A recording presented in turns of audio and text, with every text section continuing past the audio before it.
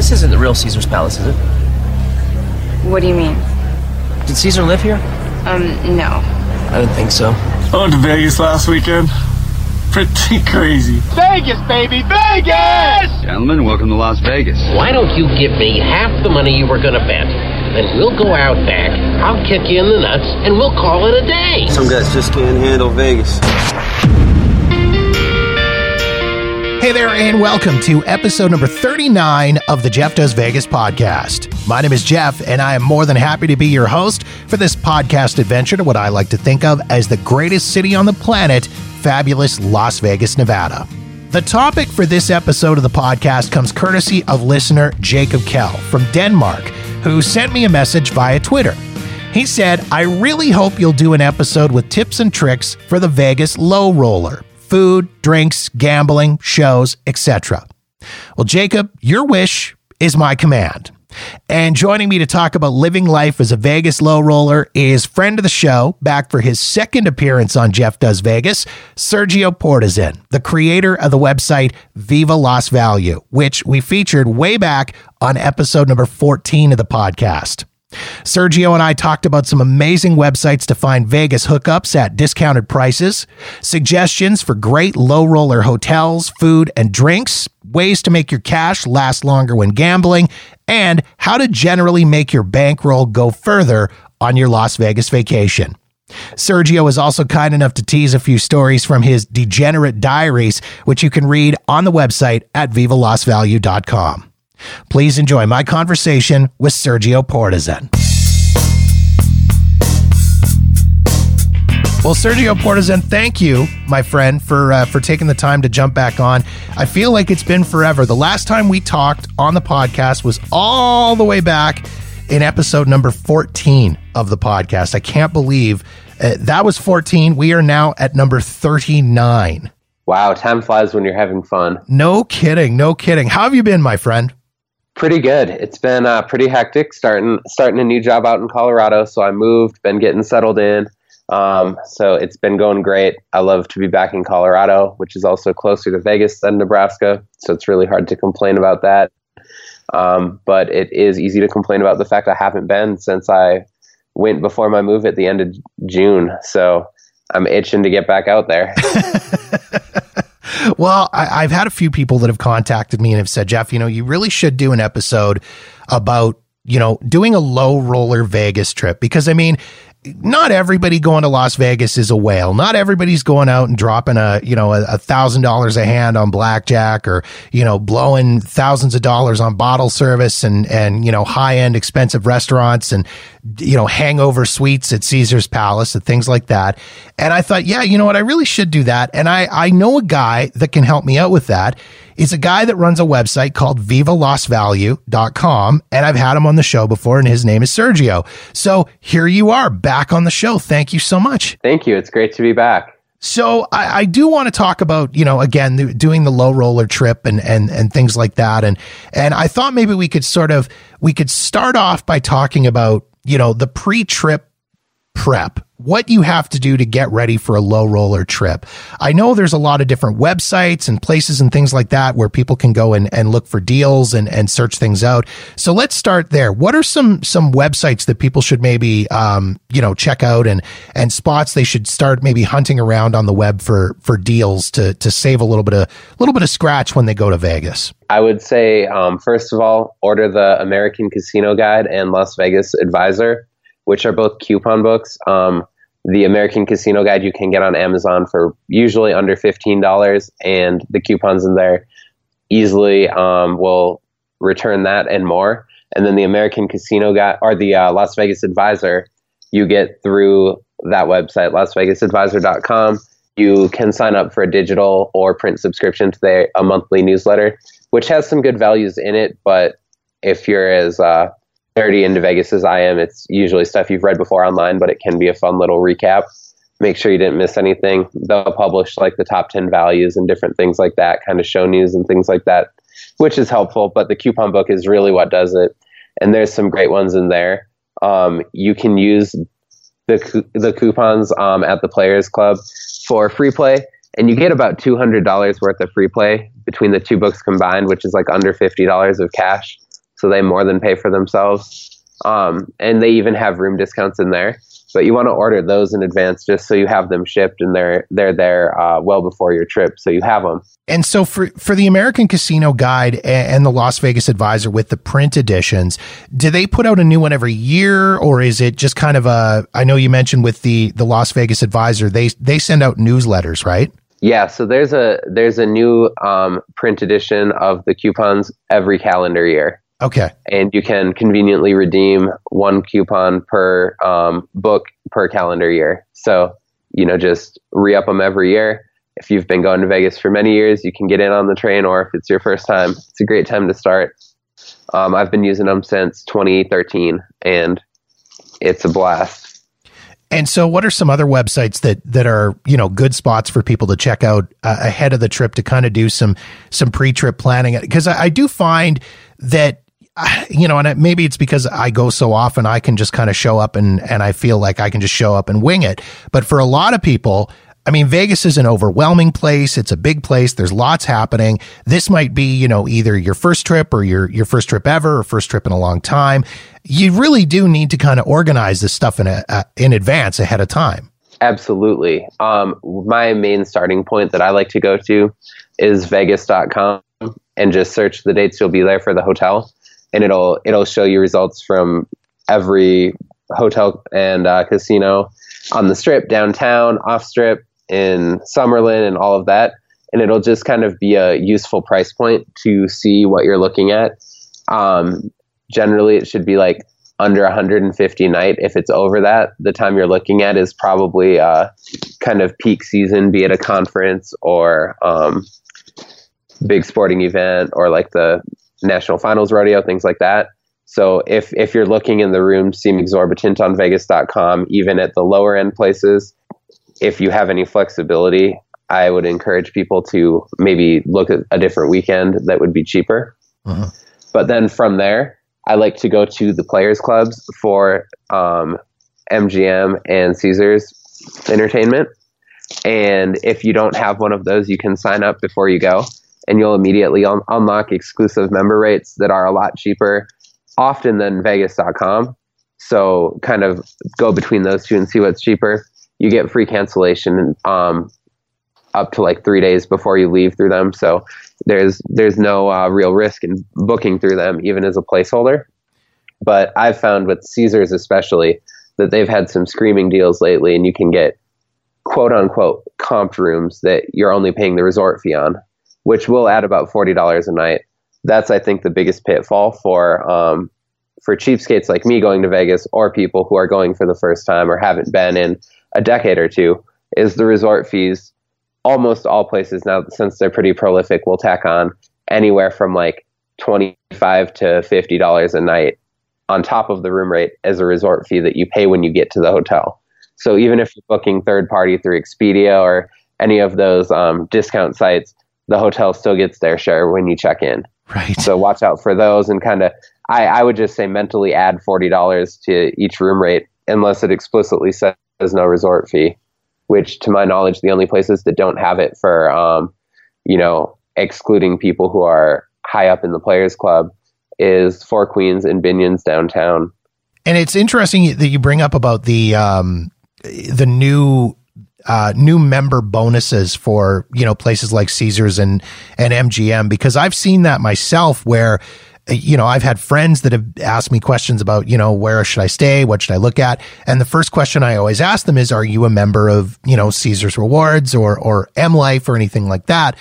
And when they tell me no, I'm like, oh, you got to sign up right away, because a lot of them, it's like they're doing this to try to suck you in, right? They'll get you those super deep discounts or those, like you say, the quote unquote comp rooms just for signing up. They just want you to come to Vegas. Oh, yeah. And I mean, seriously, to go to Vegas and not have a player's card is leaving money on the table. If you're staying at the hotel, you're probably leaving at least $100 on the table. My friend was looking to go, and he asked me, he's like, hey, I'm looking for this 4-day weekend. What can you do? He's like, I found this room for $350. I think I got a great deal. Like, see what you can find. I said, sign up for this player's card. Go to Total Rewards, or I guess Caesars Rewards now. They renamed it, but go to Caesars Rewards. He signed up. and he got the same room for 120 a night, Yeah. or 120 total. And it blew his mind. I mean, he hadn't even gambled there. Yeah. Just entering his email and getting the card saved $200 right off the bat.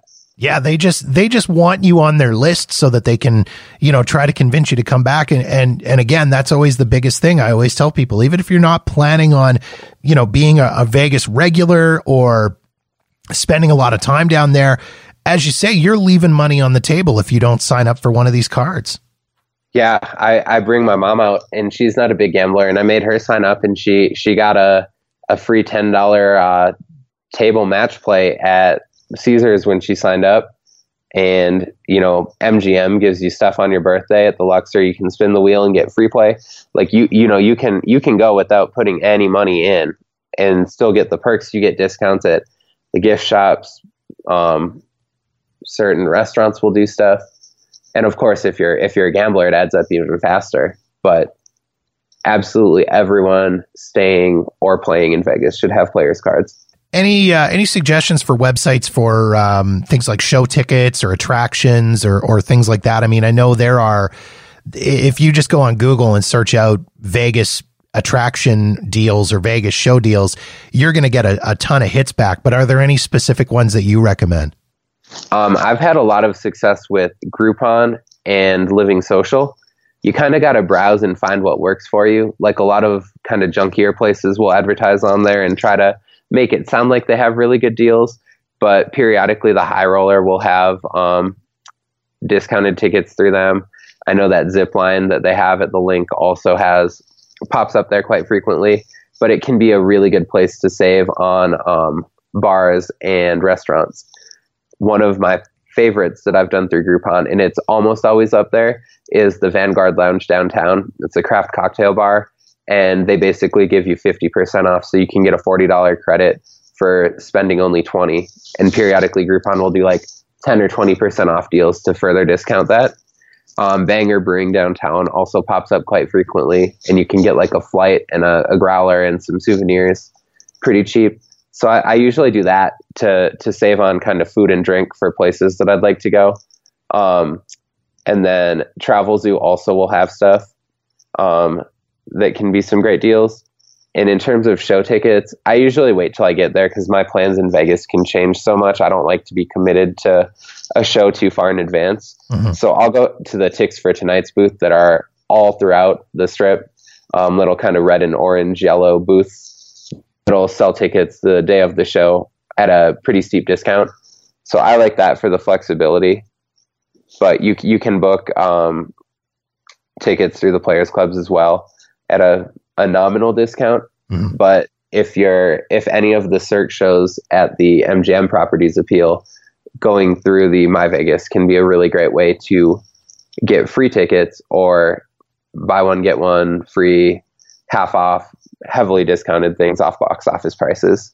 Yeah, the Tix for Tonight is an interesting thing to mention, and I've had some really good luck with buying tickets through Tix for Tonight on the Strip. As you say, I mean, you're wandering along the Strip. It's not going to be very long before you stumble across one of these Tix for Tonight booths, and it's usually there's somebody out front trying to trying to drag you in to get you to buy tickets through them as well. And yeah, you can score some really good deals through them, and they don't just do show tickets either. They've gotten into doing, tours and buffet passes and restaurant passes and all kinds of stuff now that they've gotten into as well. Yeah, they've got attractions. I mean, pretty much everything under the sun. If you're trying to fill a couple hours in Vegas and you don't know what to do, I would say going to Tix for Tonight and just talking to them to see what they have would be a great way to go. If you can get yourself out of the casino, which is my problem. I normally can't. You briefly mentioned the My Vegas, and My Vegas is, for those that don't know, is a Facebook game. And I mean, everybody's on social media, everybody's on Facebook, and that's all you need to play is a Facebook account. There's My Vegas, there's Pop Slots, there's My Konami. Worth playing, worth doing, you think? I've got a lot of good value out of it. They do kind of consistently devalue it and ruin the rewards, kind of neuter it more and more every time. But you get free stuff, so you really can't complain about it too much. They do have a lot of the in-app purchases. They follow that model, but just never fall for it. If you're going to spend money on slots, do it in a casino where you'll win real money instead of digital coins that don't do anything. Yeah. But I've went to Love, Ka, Zumanity, got $25 of free play from them. I've gotten like buy one, get ones at buffets and stuff. So there's definitely some value to be had there. Getting kind of the premium rewards can be difficult. You got to really be on top of it.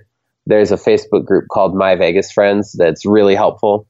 They have a refresh thread that once you accrue enough of the loyalty points to be able to redeem for prizes, they'll post when it refreshes, and then if you jump on right away, you can normally get something good. There's a great website too that kind of goes along with My Vegas called myvegasadvisor.com. And I kind of stumbled across this one day. Somebody had posted about it in one of the multiple Vegas Facebook groups that I'm a part of.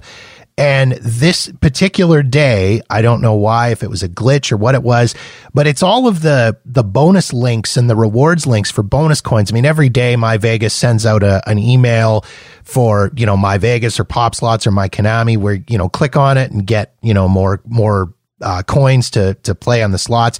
This particular weekend, it was like I don't know what happened. I don't know if, somebody went crazy or what, but it was billions of free slot coins. And so it was a really great way to build up build up your credits so that you can play, because of course, much like real slots, the more you gamble, the bigger the reward and the quicker you can move up and the more gold coins you earn, which you can then turn around and redeem. And I find the myvegasadvisor.com almost every day, there's anywhere between 1 million and 2 million points or coins that you can collect from that website, which again, like I say, that's a great way to start, moving up quicker within your My Vegas so that you can get those rewards faster. Oh, absolutely. I still have coins from that like 3 billion coin weekend. It was a magical moment. But yeah, going to My Vegas Advisor daily and just getting the coins and kind of playing through them is great. I mean, it's, spend 5-10 minutes on it when you're bored at work, on a break, before bed or whatever, just when you're kind of on your phone dicking around anyways. Right. It's a great way to kind of get rewarded for it. I find it interesting the way you mentioned about the My Vegas devaluing things too. And this is another thing that I've come across. If you're going to redeem My Vegas, any of those rewards from My Vegas or Pop Slots or My Konami, you need to do it before you go to Las Vegas. Oh, yes. Yeah, you go there, it's a dead zone. Well, and I guess from my understanding is because a lot of these rewards are, you can't be a local of Clark County or of Las Vegas or anywhere. So of course your phone has got your location on it, or your computer's got your location on it. They're tracking where you are. And so once you arrive in Vegas, forget it, you're done. Yeah. And one other thing to note is that they now classify them as like premium rewards versus regular. Right. So the ones where you have to spend money, like are regular, but where you're getting something truly for free is premium.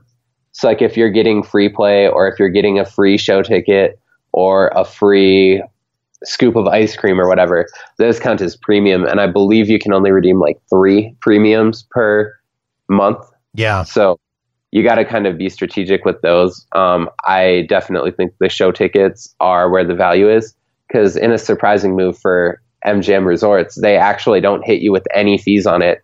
So you truly do get a free ticket. That's impressive, because I know, like, even obviously with the rooms, and I've redeemed rooms. I've been lucky enough to use, free rooms from My Vegas. I've had freebies and comp nights at Park MGM and the Luxor, and you do get good deals occasionally. Sometimes it's like, oh, there's 2 free nights even at, Aria or something like that, but they're still going to hit you with those resort fees on that. Yeah. But I mean, on the tickets, when you print them, it'll show, all of the fees and the ridiculous, bullshit charges that they come up with, but it prints completely for free. When you're looking at, I've seen Zumanity, Ka, and Love, and all of those were completely free. saw Fantasy as well, the burlesque show at Luxor, which was actually pretty fun. Yeah, if you can get your hands on any of the show tickets through My Vegas, is that's a deal in my opinion. Because yeah, like show tickets, they are not cheap in Las Vegas the way people anticipate or have it in their head that the show tickets are flying around with the $3.99 shrimp cocktail. You know, they are not cheap. So if there's a way you can save money on show tickets, this is a great way to do it. Oh, that reminded me. Well, two things. First of all, Fantasy, they will let you bring your outside drinks in. They just won't let you bring in glass. So like the guy at the door was like, "Oh, you can't bring that in." And I was like, "Oh, sorry, I'll drink it fast." And he handed me a plastic cup. He said, "Oh, pour it and enjoy." So that's a nice low roller tip. Save the money on that. You know, just for some of the lower production value shows, they'll just let you in with whatever, as long as it's in a plastic cup. That's amazing. Also, another anecdote, when I brought my mom to Manilow, they let us in with drinks from the bar. So you can maybe save on the overpriced drinks there. But another real value on My Vegas, I went to Tournament of Kings at the Excalibur, which is love it or hate it. It's like a, medieval jousting show with horses, live horses and dirt and stuff. Yep. But they bring you a 3-course meal with it. And cheapskate tip, like me, you get pop included, or soda for people who aren't from Minnesota. But they'll give you unlimited refills. So just bring in some shooters and pour them in. As long as you don't have any ethical qualms about getting drunk around many children and families. But I will say that I befriended all of the kids in my section because I was very loud for France. At the end, the grandma thanked me for enhancing the kids' experience. So, make a kid's day and smuggle in some whiskey. I feel like that should be a slogan on a t-shirt, and it could apply to multiple situations. I feel like that is also what would get me fired from my job, but I like the t-shirt more. Any other websites or anything else that you feel people should kind of hit up before they head to Vegas, or you think we've covered most of the big ones? I think those are the biggies that I go to every trip. But I think just reading around, the more experiences you can read, the better. Because the biggest caution I have, especially for first timers, is that the Strip is huge. And what seems really close on a map is really not that close, especially when you factor in the heat in summer, or the drinking, or whatever you may be doing, or trying to catch a show or meet friends. So really kind of knowing where you're at. A lot of places like to say that they're a Strip property, but they're really not.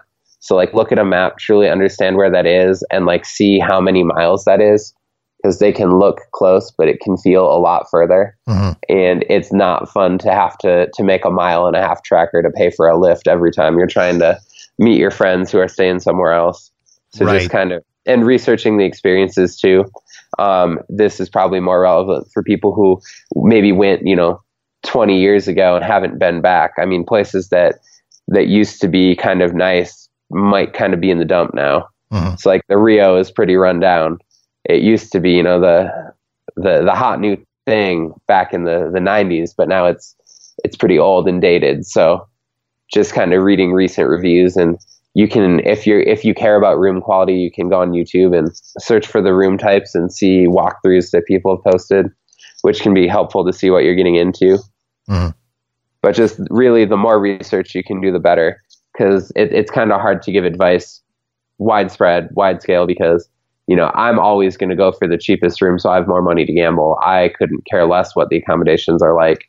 But some people want the nice, luxurious experience, or to stay in something relaxing or quiet. So kind of knowing your preferences and reading reviews to find what's in line with those is going to make you the happiest.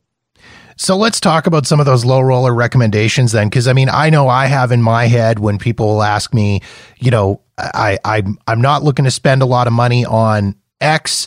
So what do you recommend? So let's start off with hotel suggestions for the low roller. What are some, we can talk both on Strip and off Strip, or whether, you recommend one versus the other, or what the situation is. But as far as low roller hotels, what would you recommend for somebody that's looking to save a few bucks on their hotel? I would say my favorites on the Strip are under the Caesars Rewards umbrella.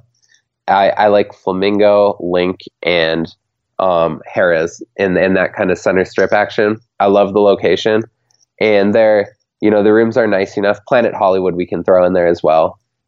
Usually one of those four will have a pretty cheap, if not comped room offer. If you sign up and go through the rewards club. Link is my personal favorite just because their cocktail waitresses will serve you a beer and a shot on the same order. Only casino I've found that will do that. Right. So keep the tips flowing and they'll keep the drinks coming. But yeah, that area is my personal favorite. It's kind of center strip in the action. You get to kind of feel like you're a higher roller than you are. And really you're just looking at the resort fees, which are kind of the second tier for the Caesars properties. You're not paying the really, really high ones that just went up. So, you can generally score those for under 100 a night, I would say, barring weekends or a busy time. But downtown is a great place for value. It has the Four Queens, which does not have resort fees. So you can often get good deals there. The El Cortez will often have cheaper rooms, and Fremont, Main Street Station, Golden Gate, you can get those at a deal quite often. It's kind of hard to say downtown. There's some more variability, but you can usually get some good rates there. And if you're a gambler, they'll generally throw you some comp offers, even with $5 red chip play, which is nice. Like I can get three free nights at the Golden Gate with my micro roller stakes, which is kind of nice. I like how you've created a new level below low roller. You now have micro roller. Oh yeah. I mean, people are like, oh, I'm a low roller. I'm only blowing 1,000 a day. It's like, what? I mean, I would say my average daily bankroll is like anywhere from 100 to 200 a day. If 1,000 a day is a low roller, then yeah, I'm falling into the micro roller category with you. Yeah. As far as other low roller properties, like I know I've had a few people say, recommend the Excalibur or the Rio as low roller properties. What are your thoughts on those properties? I don't want to offend any of your listeners who may enjoy the Excalibur, but I personally like to leave my hotel and feel cleaner than when I went there. And I mean, I've had some bad experiences at Excalibur, so that could be coloring it. Jokes aside of my degeneracy, I mean, the Excalibur is pretty far south. It's not really by too much. You kind of got to rely on taking the tram, and it's definitely dated. And the Rio, I'm actually staying at in December just because it was the cheapest, but that one is pretty far off strip for being quote unquote on strip. Yeah. So, I mean, I think for me, there is a balance to a degree. I mean, Rio or Excalibur can be all right if you are absolutely trying to save every dollar, but I would say factor in transportation, where else you're going to be going, and just kind of the experience you want. Because, if you're saving $10 versus staying somewhere nicer, like think of the value there. Mm-hmm. You might have a better time somewhere else. That's why the Link, Flamingo, Bally's, Harrah's, and Planet Hollywood is kind of the sweet spot for me, because I can still feel like I'm kind of classy and I'm not as cheap as I am. Kind of elevates the experience a little bit, but it's still totally affordable. Yeah, I've had that same experience with staying at Luxor. I mean, it's again, a nice enough property. And I mean, I stayed there last April when I was in town for a conference, and it was the cheapest place that I could find. And I stayed there specifically because it was the cheapest place I could find, and I was in town for a conference. But as you say, balancing the value versus versus the cost of what you're going to spend on, getting around and just that ability of, being able to walk out the front door, like you say, at a place like the Link or Flamingo or Harrah's, being able to walk out the front door and being in the thick of it all. There's restaurants, there's shopping, there's bars, there's everything right there, as opposed to walking out of the Luxor and having to go through, as you call it, the smoky pit of despair at the Excalibur, to then walk outside and go across the street to New York, or MGM or Tropicana or any of that stuff. You're right. It's important to find that balance. Yeah. And it's going to be different for everyone. So you can't really give blanket advice here. I know some people go and they like to stay in their room a lot of the day. And so winter Encore might be the best for them, because that is bar none, going to be the best in-room experience. But for me, I go to gamble, to drink, and, you know, sleep is pretty far down on my list. Like, Right. you know, I need a shower that's going to make me feel cleaner when I leave, a bathroom that works, and a bed that I can, you know, sleep on for maybe 6 hours if I'm real lucky. Right. So I kind of being realistic about what you're going to be doing. If you're going for more of a staycation, treat yourself, spend a little more on somewhere you're going to enjoy. Cosmopolitan's incredible. My buddy likes to go there for my birthday. We kind of split a room there and kind of ball out and feel fancier than we are. So there's some value in that too. But if you're trying to just gamble or have, you know, a guy's trip, like, don't spend too much on a room you're not going to be in. Like the Hangover penthouse you joked about earlier. Like, yeah, it's pretty cool, but in my mind, if I'm doing Vegas right, I'm only in my room to sleep. So we've covered hotels. Let's talk food. This is probably one of my favorite topics in the world. There's some amazing restaurants. You know, Las Vegas is a place where, you know, celebrity chefs go. They bring their restaurants. They open them. They're expensive. They're high end. You've got Michelin diamond star restaurants. It's an amazing place for food, but at the same time, there are some incredible deals to be had both on and I found particularly off the strip. You know, for the low roller, the person that wants to save money, you know, there's a lot of places that you can do that food wise. Oh yeah. I mean, it's astounding how many good deals there are, or again, how fancy you can go if you want, or anywhere in between. A couple of my favorites on the strip first, because believe it or not, there are still some good values you can get on the strip. The best deal in my mind is the In-N-Out on the Link Promenade. You can walk over there and, you know, you can get a burger and fries for like $6. And those burgers are great because they're greasy enough to cure a hangover, but they're light enough to not make you feel like shit. And those things are miracle workers. I can't tell you the last trip I didn't end up going there after taking advantage of the shot of Jack and bottle of Bud Lights at the Link. So, and the promenade is just kind of fun. That's one of those places where the atmosphere is a little upscale. So you feel kind of, you know, you don't feel shitty about yourself going there. Some of the other places that I'll recommend, you know, have a bit more of kind of a gritty, low roller feel. But the Link is just kind of a nice little place. Like you almost feel like you're in California or something. Another deal on the strip that can be pretty good is at Pinup Pizza at Planet Hollywood. And bear in mind, like the pizza itself is not that good, but it's massive. And they'll do a pizza and beer for, I think it's like $10 or $12, but it's like a 16-ounce beer and a, you know, probably two slices of pizza. But my personal favorite pizza on the strip for value is at the Flamingo Food Court. Believe it or not, they have a 24-hour shop that has these massive slices of New York style pizza, and it's literally a quarter of a pizza that they cut in half. So you get 2 slices or a quarter of a pizza, and they're probably 20-inchers or something. They're huge. I mean, it's nice and greasy. And it's some of the best pizza that I've had, not in terms of quality, but in terms of timing. I met a buddy at the Bird Bar where they have the 50-cent beers from 5 to 6, and he was just hammered and he needed some food in him, and I brought him there, and he was just eating this, you know, greasy pepperoni pizza. Sauce is like dripping down his chin, and he just looked at me. He's like, "This is the best pizza I've ever had, dude. Thank you." So, I mean, for $9, that's a pretty damn good value.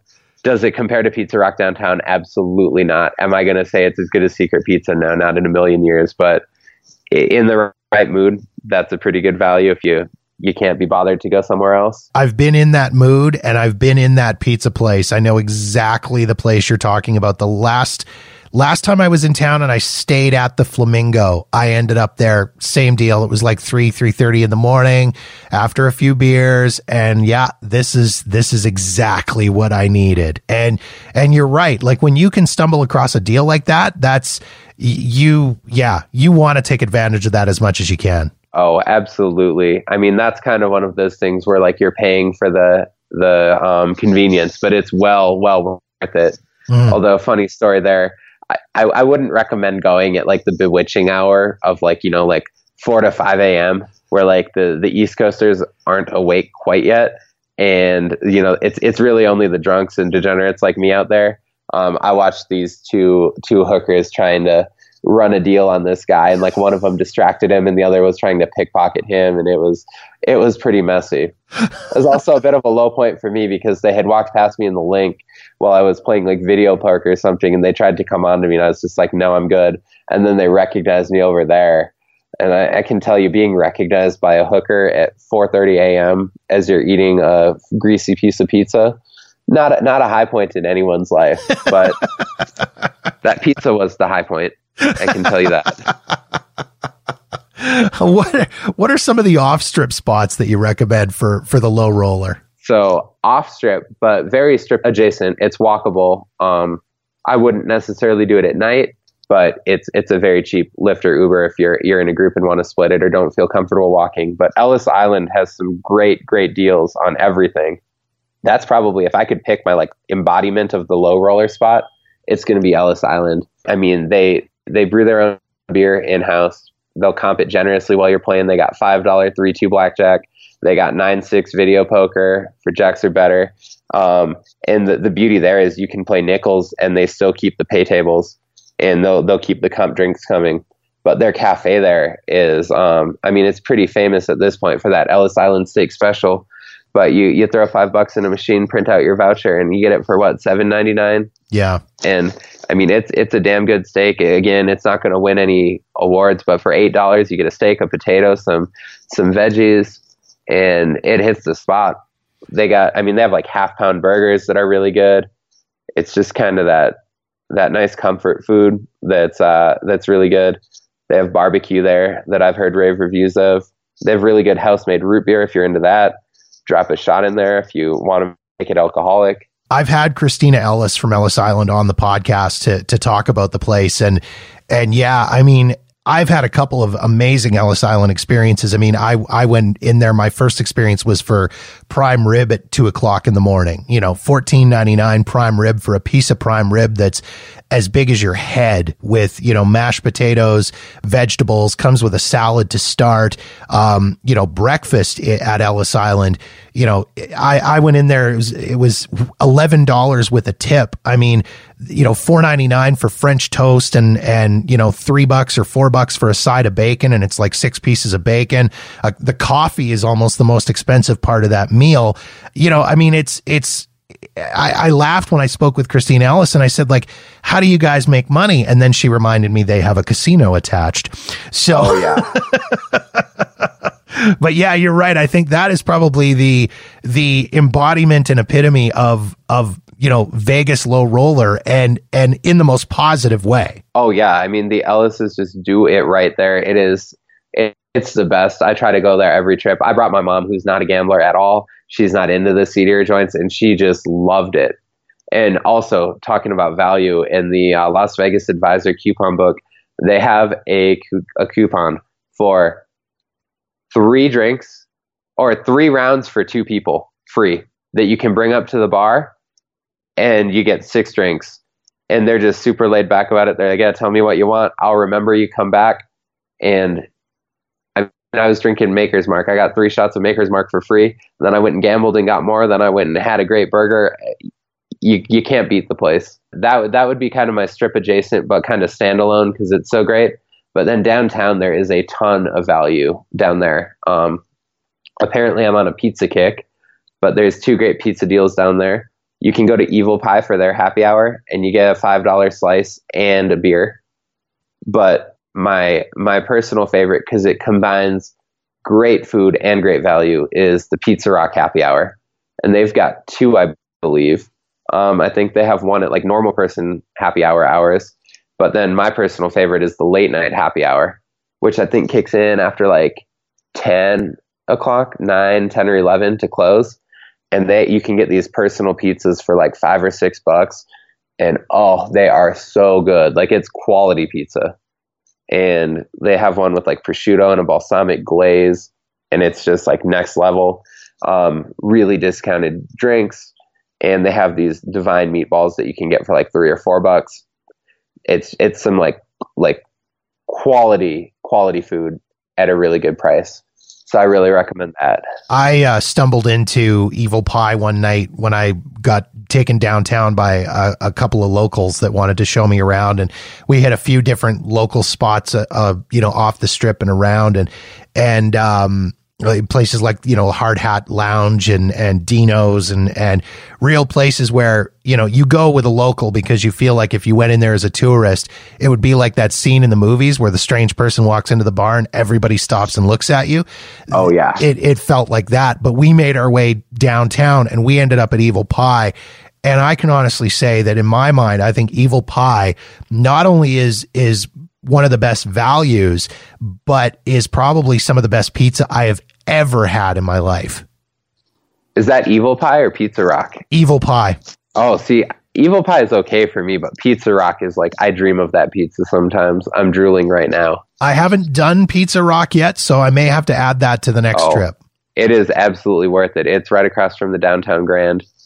I will add it to the trip and take your recommendation and try and hit it for a happy hour. Oh, yeah. The late night one is my personal favorite, but, just make sure you get there. The key for that one, I'll say, they do sell by the slice out front where you don't have to wait, which is convenient, but the real, quality is in the restaurant. The slices there are decent. They're like $5, $6, but going into the restaurant and getting that personal pizza, it's like a sit-down thing. You can go to the bar and not have to wait. It's divine. I'm adding it to it's on the list. It's going on the list for the next trip. Tweet me when you go there because it's going to change your life. Definitely. Any other spots downtown for food you recommend for the low roller? Yes, I have two. If you're a poutine fan, I was telling Jeff about this before we officially went on the air. Binion's Cafe has some of the best that I've had. I mean, it's simple, but they do it right. It's on the appetizer menu. It's $5.99, and oh man, is that a meal? I mean, I couldn't finish it off drunk one night, like in that drunk hunger. I couldn't finish it. So it is far more than an appetizer. But they have some really nice steak fries, and then just nice basic gravy. Not trying to be pretentious, but it hits the spot. And they just coat that thing in cheese curds. I mean, it's like molten. Like I burned myself, and it was so good, I just kept going. I just accepted that I was going to have a burned esophagus the next day. But it was damn worth it. It was so good. So that's a great value. And it sounds like you're describing a legit poutine. Now for I've got listeners all over the world with this podcast, and outside of, a few select American people and the Canadian people, most people probably don't have any idea what poutine is. And if you've been to Vegas, some of the places that provide poutine, it's what I like to call fake poutine or pretentious poutine. Oh, yeah. Because it's not real poutine it's fries, it's gravy, and it's cheese curds, and your teeth should squeak afterwards. There, the Gordon Ramsay poutine, I think the Pub and Grill has poutine. That is not poutine. That is whatever. I don't even know what that is.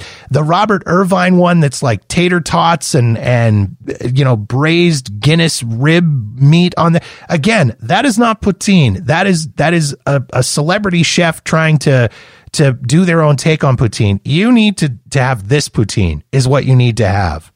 Yes. It is, as a Minnesotan speaking here, so basically honorary Canadian, it's like soul food. Like, it's just like comfort food. It hits you. It's warm. It's good when you're drunk. It's not pretentious. It's simple. I mean, like the gravy that they use at Binion's, I'm pretty sure it's that instant mix, but damn, does it hit the spot. It doesn't need to be fancy. It doesn't need to be pretentious. Just good and simple. I will put a link to the definition of true poutine up in the show notes for this episode so that people actually have an idea of what it is we're talking about. Because I know there's several people listening to this going, I don't know what a poutine is. It doesn't sound good. It doesn't sound, I don't know. It is amazing. It is possibly it's the best food you'll ever eat. It's not good for you, but it's the best food you'll ever eat. Oh, yes. It's proof that God loves us. Like you have to try it if you have not. And one other spot that you mentioned you had off the strip. Yes. Another one downtown that I'm quite fond of is for breakfast. I'm a big breakfast guy. And this is more probably just my personal preference, but it's worth mentioning. Magnolia's at the Four Queens has probably my favorite breakfast you can order anywhere. It's called the Queen's Breakfast. And the reason it's so great is you get bacon and sausage and pancakes and French toast and eggs. Not or, and. So you get a taste of everything. And, you know, the portions are reasonable. Like you can clear the plate and you won't feel like shit about yourself, but you also aren't hungry. But I'm really indecisive and I always waffle between all the different options, and you can get a taste of everything there and it hits the spot. I think it's like $8.99 with the player's card. So that's just a personal favorite of mine, because you get a little of everything. And then one other breakfast thing that's kind of, I think there's a location on the Strip at the Link, downtown at the Plaza, and off Strip. But Hash House A Go-Go is pretty fun if you're going with someone, because their portions are massive. They call it, I think like smashed farm food is what they call it. But they have really good breakfast. They have, you know, really fancy pancakes you can get. They have like red velvet ones, carrot cake pancakes. They have a chicken and waffles that's literally like half of a chicken fried on waffles. I mean, like it's like a mound. Like my friend took a before and after as I was eating it, and it didn't even look like I touched it. So you could very easily go with someone, like if you're going with a friend or significant other. I mean, you could find some, if you're good with sharing food, find something you both like and split it, and you'll still have leftovers at the end. And the prices for two are pretty good. I mean, they're probably anywhere from like $14 to $17 for an entree. But if you're splitting that two ways, that's a great deal. And they will do buy one, get ones for, if you sign up for like their birthday club or anniversaries and stuff like that, you can usually get a buy one, get one even. So that's a great place if you're going with friends and you're comfortable sharing food. And they've just got some fun stuff there, but their drinks are really marked up. So if you must have a drink with your meal, maybe bring one in off the casino floor. So speaking of drinks, let's talk about drinking as a low roller. I mean, alcohol kind of, I want to say, flows somewhat freely in Las Vegas. And it is pretty easy to score those free drinks if you know what you're doing. Oh, yes. It's funny you said freely, because it can be, you know, you can get paid to drink, you can get one for free, or you can have a $51 Heineken, as I've had before, depending on how your luck is going.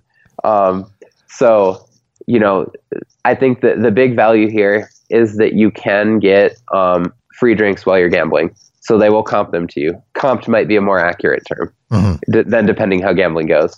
But as long as you're tipping the cocktail waitress at least $1 or $2 every time she comes, she will keep coming. I mean, I always will stop playing, like make eye contact, treat them like a normal person, you know, be friendly.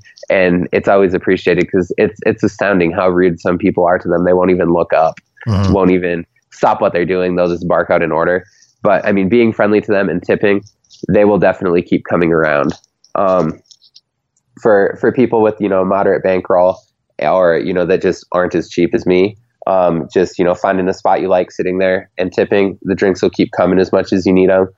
You can order, you know, domestics by the bottle. Some places will have a few things on draft, usually kind of widely distributed stuff like a Goose IPA or something. And then there's a decent amount of like local craft as well. And then, of course, any cocktails. I definitely recommend ordering a call drink rather than, you know, a whiskey Coke. Like, order a Jack and Coke. Best case scenario, they'll say, oh, cool, you got it. Worst case scenario, they'll say, hey, we got to charge you for that, but we can give you so-and-so for free. But if you order just, you know, a well drink, you're basically leaving good alcohol on the table. Right. So it's always worth asking to see what they can comp, especially if you have a favorite liquor that you like. So, like, for example, at the Cromwell, this is a kind of a hidden value. They will comp Woodford Reserve. So, you know, just ask the cocktail waitress what they can comp for your alcohol preferred type, and they'll you know, they'll let you know that. And oh man, they got me pretty good there. They were pouring some heavy pours of that Woodford. I almost missed my flight. But, you know, just be mindful of the fact that for the cocktail waitresses, they have a huge area to cover and time is money. So don't go, what do you have? You know, be specific, be targeted, like ask, you know, what kind of IPAs do you have? What kind of, what do you have on tap? That sort of thing, rather than just what do you have? They can make most things. They can do kind of the fancy stuff. They might ask you what's in them.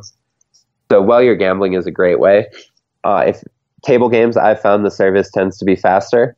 Pai Gow is my hands down recommendation for getting trashed at the tables, because it's you basically sit there and push the whole time, and you might win, you might lose, but you're basically treading water and drinking liquor the whole time. So Pai Gow is a great way to get into tables. Don't let the $10 or $15 minimum scare you off, and you can buy in with like $60, and you'll probably leave with $60. You got to really, really swing bad to lose more than like 15 or 30 on a $15 table, and you get more than the value out of it, because everyone else is there to drink too. So that's usually the fun tables. Craps can be a good one if you just go there and kind of play the pass line and don't make any sucker bets, and don't go too crazy on placing numbers or anything. You can stand there for a while and still ride the gravy train of free drinks. Or this was a strategy that really helped me back in college when I was really on a budget. But I would kind of stake out the cocktail waitress's area that she was going, and find a bank of machines like a little bit in front of her, sit down and put $1 in and look like I was playing when she walked by, put my order in, and then just go on my phone, talk with my friends, wait till she came back, tip her, and leave. As long as it looks like you're playing when you make your order and when you collect the drink, they really don't care, especially if you're tipping. So you can kind of stake out and like snipe a machine. That can work if you're really trying to do a hit and run. Right. Like that's what I'll normally do when I'm getting ready to leave the casino, because I have a personal policy not to walk down the strip without a drink in my hand. So that's a great way to kind of get one on the way out. But really, if you can just kind of stay put at a machine or a table and just kind of play it slow, not gamble too much, which can get harder and harder the more you drink. The cocktail waitresses will take good care of you. You can even, sometimes my friends and I will just post up at machines, pop in a 20, play it really slow, talk when the waitress comes around, make a few bets, and you can stay there. They know what you're doing, but as long as you're tipping, they're not going to do anything. I suspect in future years, as they continue to find ways to penny pinch more and the bean counters continue to take over, they're gonna eventually switch to like a ticketed system. So ride it while you can. Yeah, and they're already starting to go to the red light, green light system with some of the video poker places. I know Caesars has already started that. I think MGM started it as well. And I know they've been talking about slowly bringing that same system to the floor, and they've been testing it at some casinos outside of Vegas. So as you say, ride that train while you can, because I would suspect that it's gonna get derailed very, very shortly. Oh yeah, it's definitely a smoke 'em while you got them there. But you mentioned video poker. That's a great one too.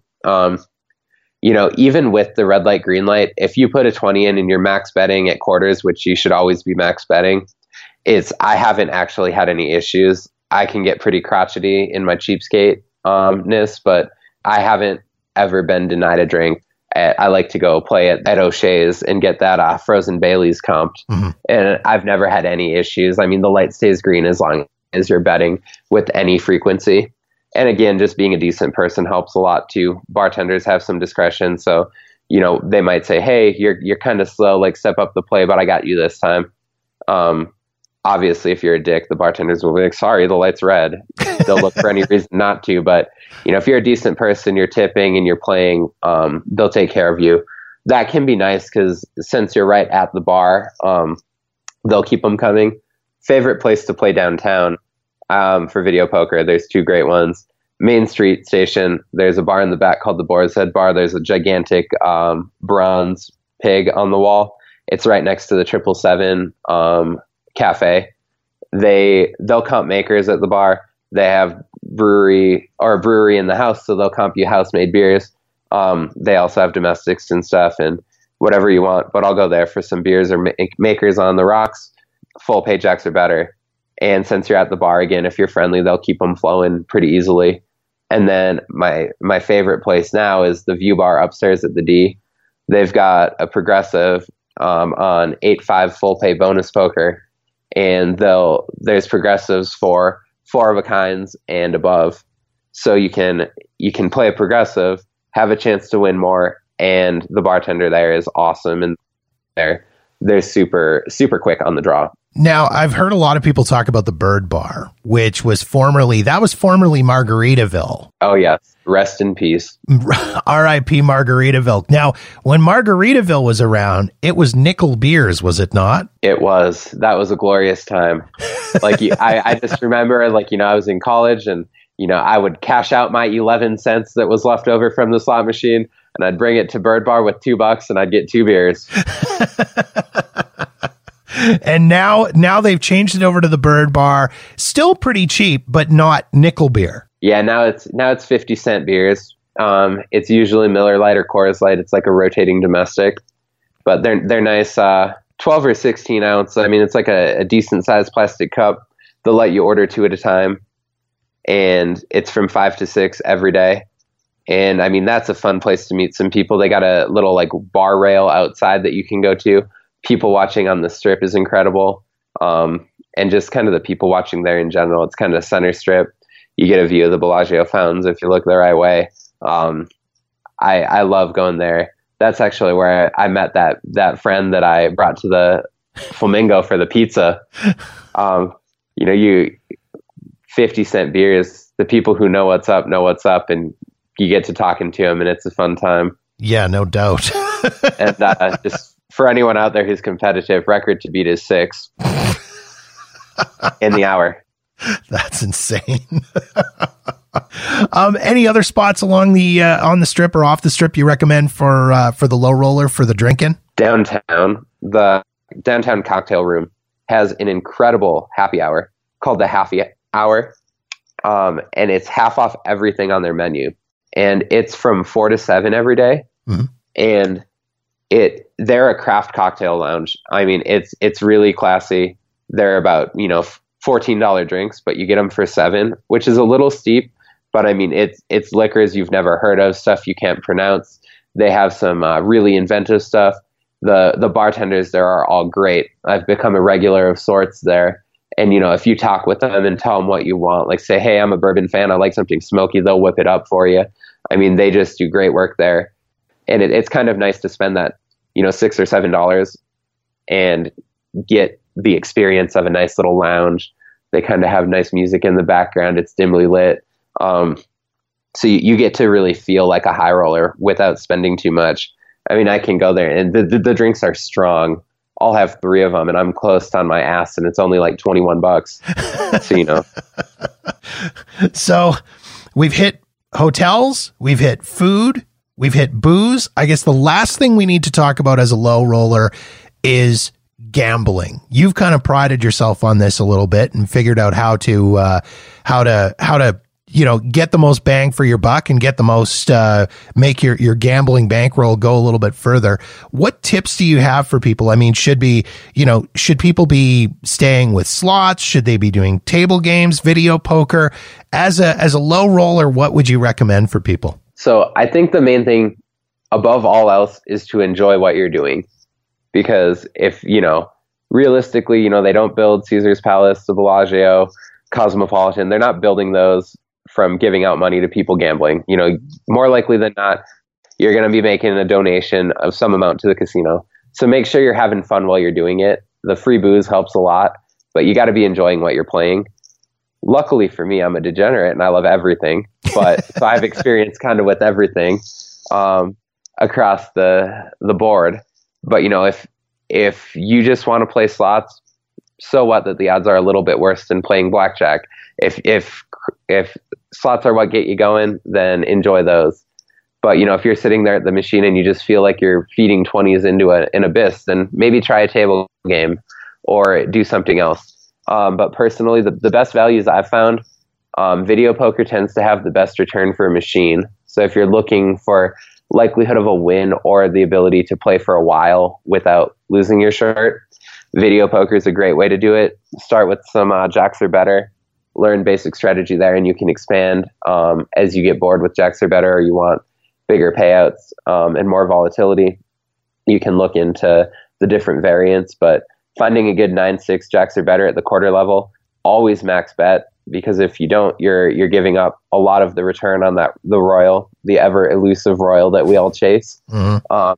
But I would say bar top video poker at quarters is a great value.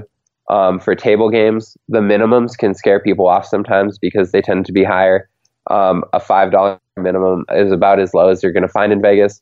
For blackjack, you're looking for 3-2 rather than 6-5, which means that you're getting $7.50 on a $5 bet for blackjack instead of $6. And that scales up, of course, as you bet more. But 3-2 is the way to go there. You can find good $5 3-2 downtown and at Ellis Island. You're going to have to settle for 6-5 on the strip unless you're looking at 10 or $15 a hand for blackjack, which is a bit rich for my low roller blood. Mm-hmm. Like I said earlier, Pai Gow is a great way to tread water at a table, kind of get your feet wet. $10 or $15 minimum. If you don't do the side bets, people at the table will yell at you on, the 1 in a million chance you get a hand that would actually pay, but those are kind of a slow bleed. But if you just stick to the base bet, you can be there for a while. And then slots. The big thing to watch out there, because, everyone's always like, oh, I'm going to play the penny slots. But if you're not careful, you can bet $20 a hand on slots without even knowing. Yes, you can. This is my public service announcement to all of the listeners here. And I go into it in more detail on Viva Las Value of kind of how it goes. But the first thing you should look at when you sit down at a slot is the denomination. So that can be penny slots, nickel slots, 2-cent slots sometimes, 10-cent slots, quarter slots, dollar slots, $5 slots, $25 slots, $100 slots. And that's what one credit is. And keep in mind, you're betting more than one credit every spin. Yeah. Unless you're playing the big buck, like $1,000 credit slots where it's like one line, you're betting more than one credit a spin. So the penny slots, typically with those, your minimum bet's going to end up being like 40 credits, all the way up to some of them. I mean, they're up to like $4 or $6 now. I think there's even some that are like that, like Chinese one is like $8.88 a spin. I was going to say there's one that's like $8.80 a spin. And yeah, I will freely admit to having been stung by that myself, where you pop a 20 into a machine, into a penny slot. And of course, as you say, I mean, you always play max bet. That's where how you're going to make the most money. That's how you're going to get your jackpots, whatever. And you put your 20 in and you hit max bet. And you look and go, well, how do I all of a sudden have $2 left? Well, I can tell you the worst one is when you hit the max bet and it makes that ding that says like insufficient credit. And then you can't get it back because it's already wagered. So you got to feed more into it to get your damn max bet. I did that on video poker once. So yeah, that is like you say, that's always a big thing is I'm going to play the penny slots. But yeah, you got to make sure you know what it is you're betting. So yeah, just kind of sit down and look at it first before you put the money in. If you're a beginner, I always tell my friends when I bring them for the first time, break your money into $5 bills. So the worst you're going to be out is $5, even if you do fuck up. Yeah. Because it's really depressing to just be like, what happened? My money is gone. And that's also a good strategy if you're drinking heavily, because I tend to hit the slots at the end of the night when I just kind of want to watch some bright colors and lights and stuff and get some music. The Britney Spears ones are my guilty pleasure there because the seat rumbles and it plays the songs and she comes out in like all the different era outfits and it's a pretty fun time. But talk about self-loathing. It's like, damn it, I gave Britney another 40 last night. Yeah, exactly. We just call it the Britney donation at this point.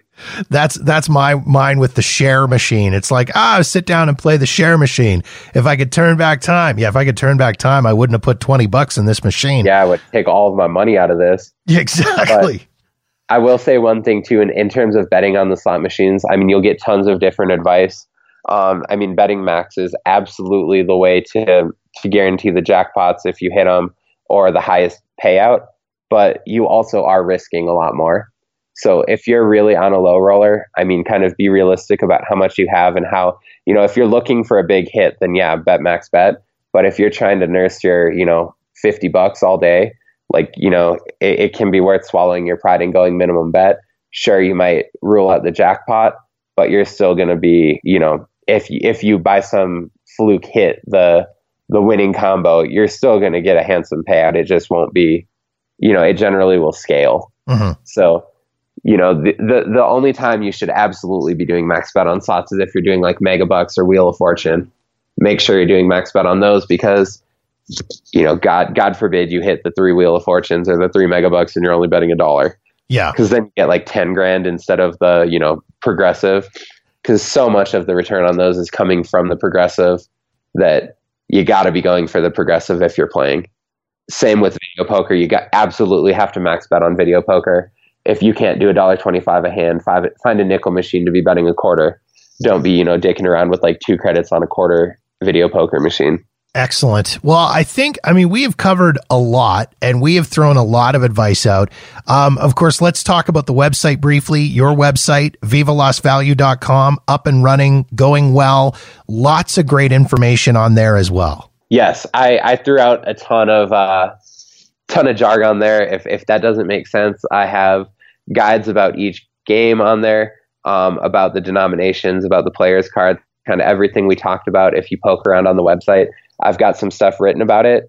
And if you go there and you're like, what the hell, Sergio, you lied to me and that's not there, I have a place on there to either leave comments or ask for something I call Vice Advice, which is basically asking for answers to whatever questions you may have about Vegas. And I can't guarantee it will be the best, but it'll be based on my experience. And I'm more than happy to do that. I was talking earlier with Jeff, I've kind of been in a hiatus with the site since I started a new job in a new state, and I've been settling back in, but I'd love to get back into the groove of things. So please visit it. And if you see something missing and you want some content or you have some questions that aren't answered, go ahead and ask me, shoot me a message, get in touch. I'm on Twitter, Viva Las Value as well. You know, get in touch with me. I'd love to have an excuse to get writing for the site again or to answer your questions, because it's super satisfying to be able to help someone. That's where the site came from. We talked on it way back. What was it, Jeff? Like episode 14? Episode number 14, yeah. Yeah, we talked about where the site came from, and it was just all my friends were coming to me saying, hey, I'm going to go to Vegas, or I'm going to go to the casino. Like, give me some tips. And I was like, let's bring this to a wider audience. So I love to help corrupt a new wave of people and turn them on to the vices of gambling. So please help me help you do that by asking any questions that aren't answered on there. Well, Sergio, it's been an absolute pleasure having you back on the podcast. I appreciate you taking the time to join me and to chat, and look forward to having you back on again, and look forward to connecting with you in Vegas at some point soon. Absolutely. It's a pleasure every time. We're going to have to coordinate that Vegas trip. Definitely. Always looking for an excuse to get out there.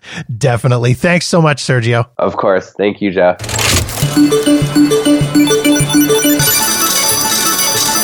If you want to check out Sergio's tips and tricks for living life like a high roller on a low roller budget, visit vivalostvalue.com, and be sure to follow Sergio on Twitter and Facebook at Viva Las Value.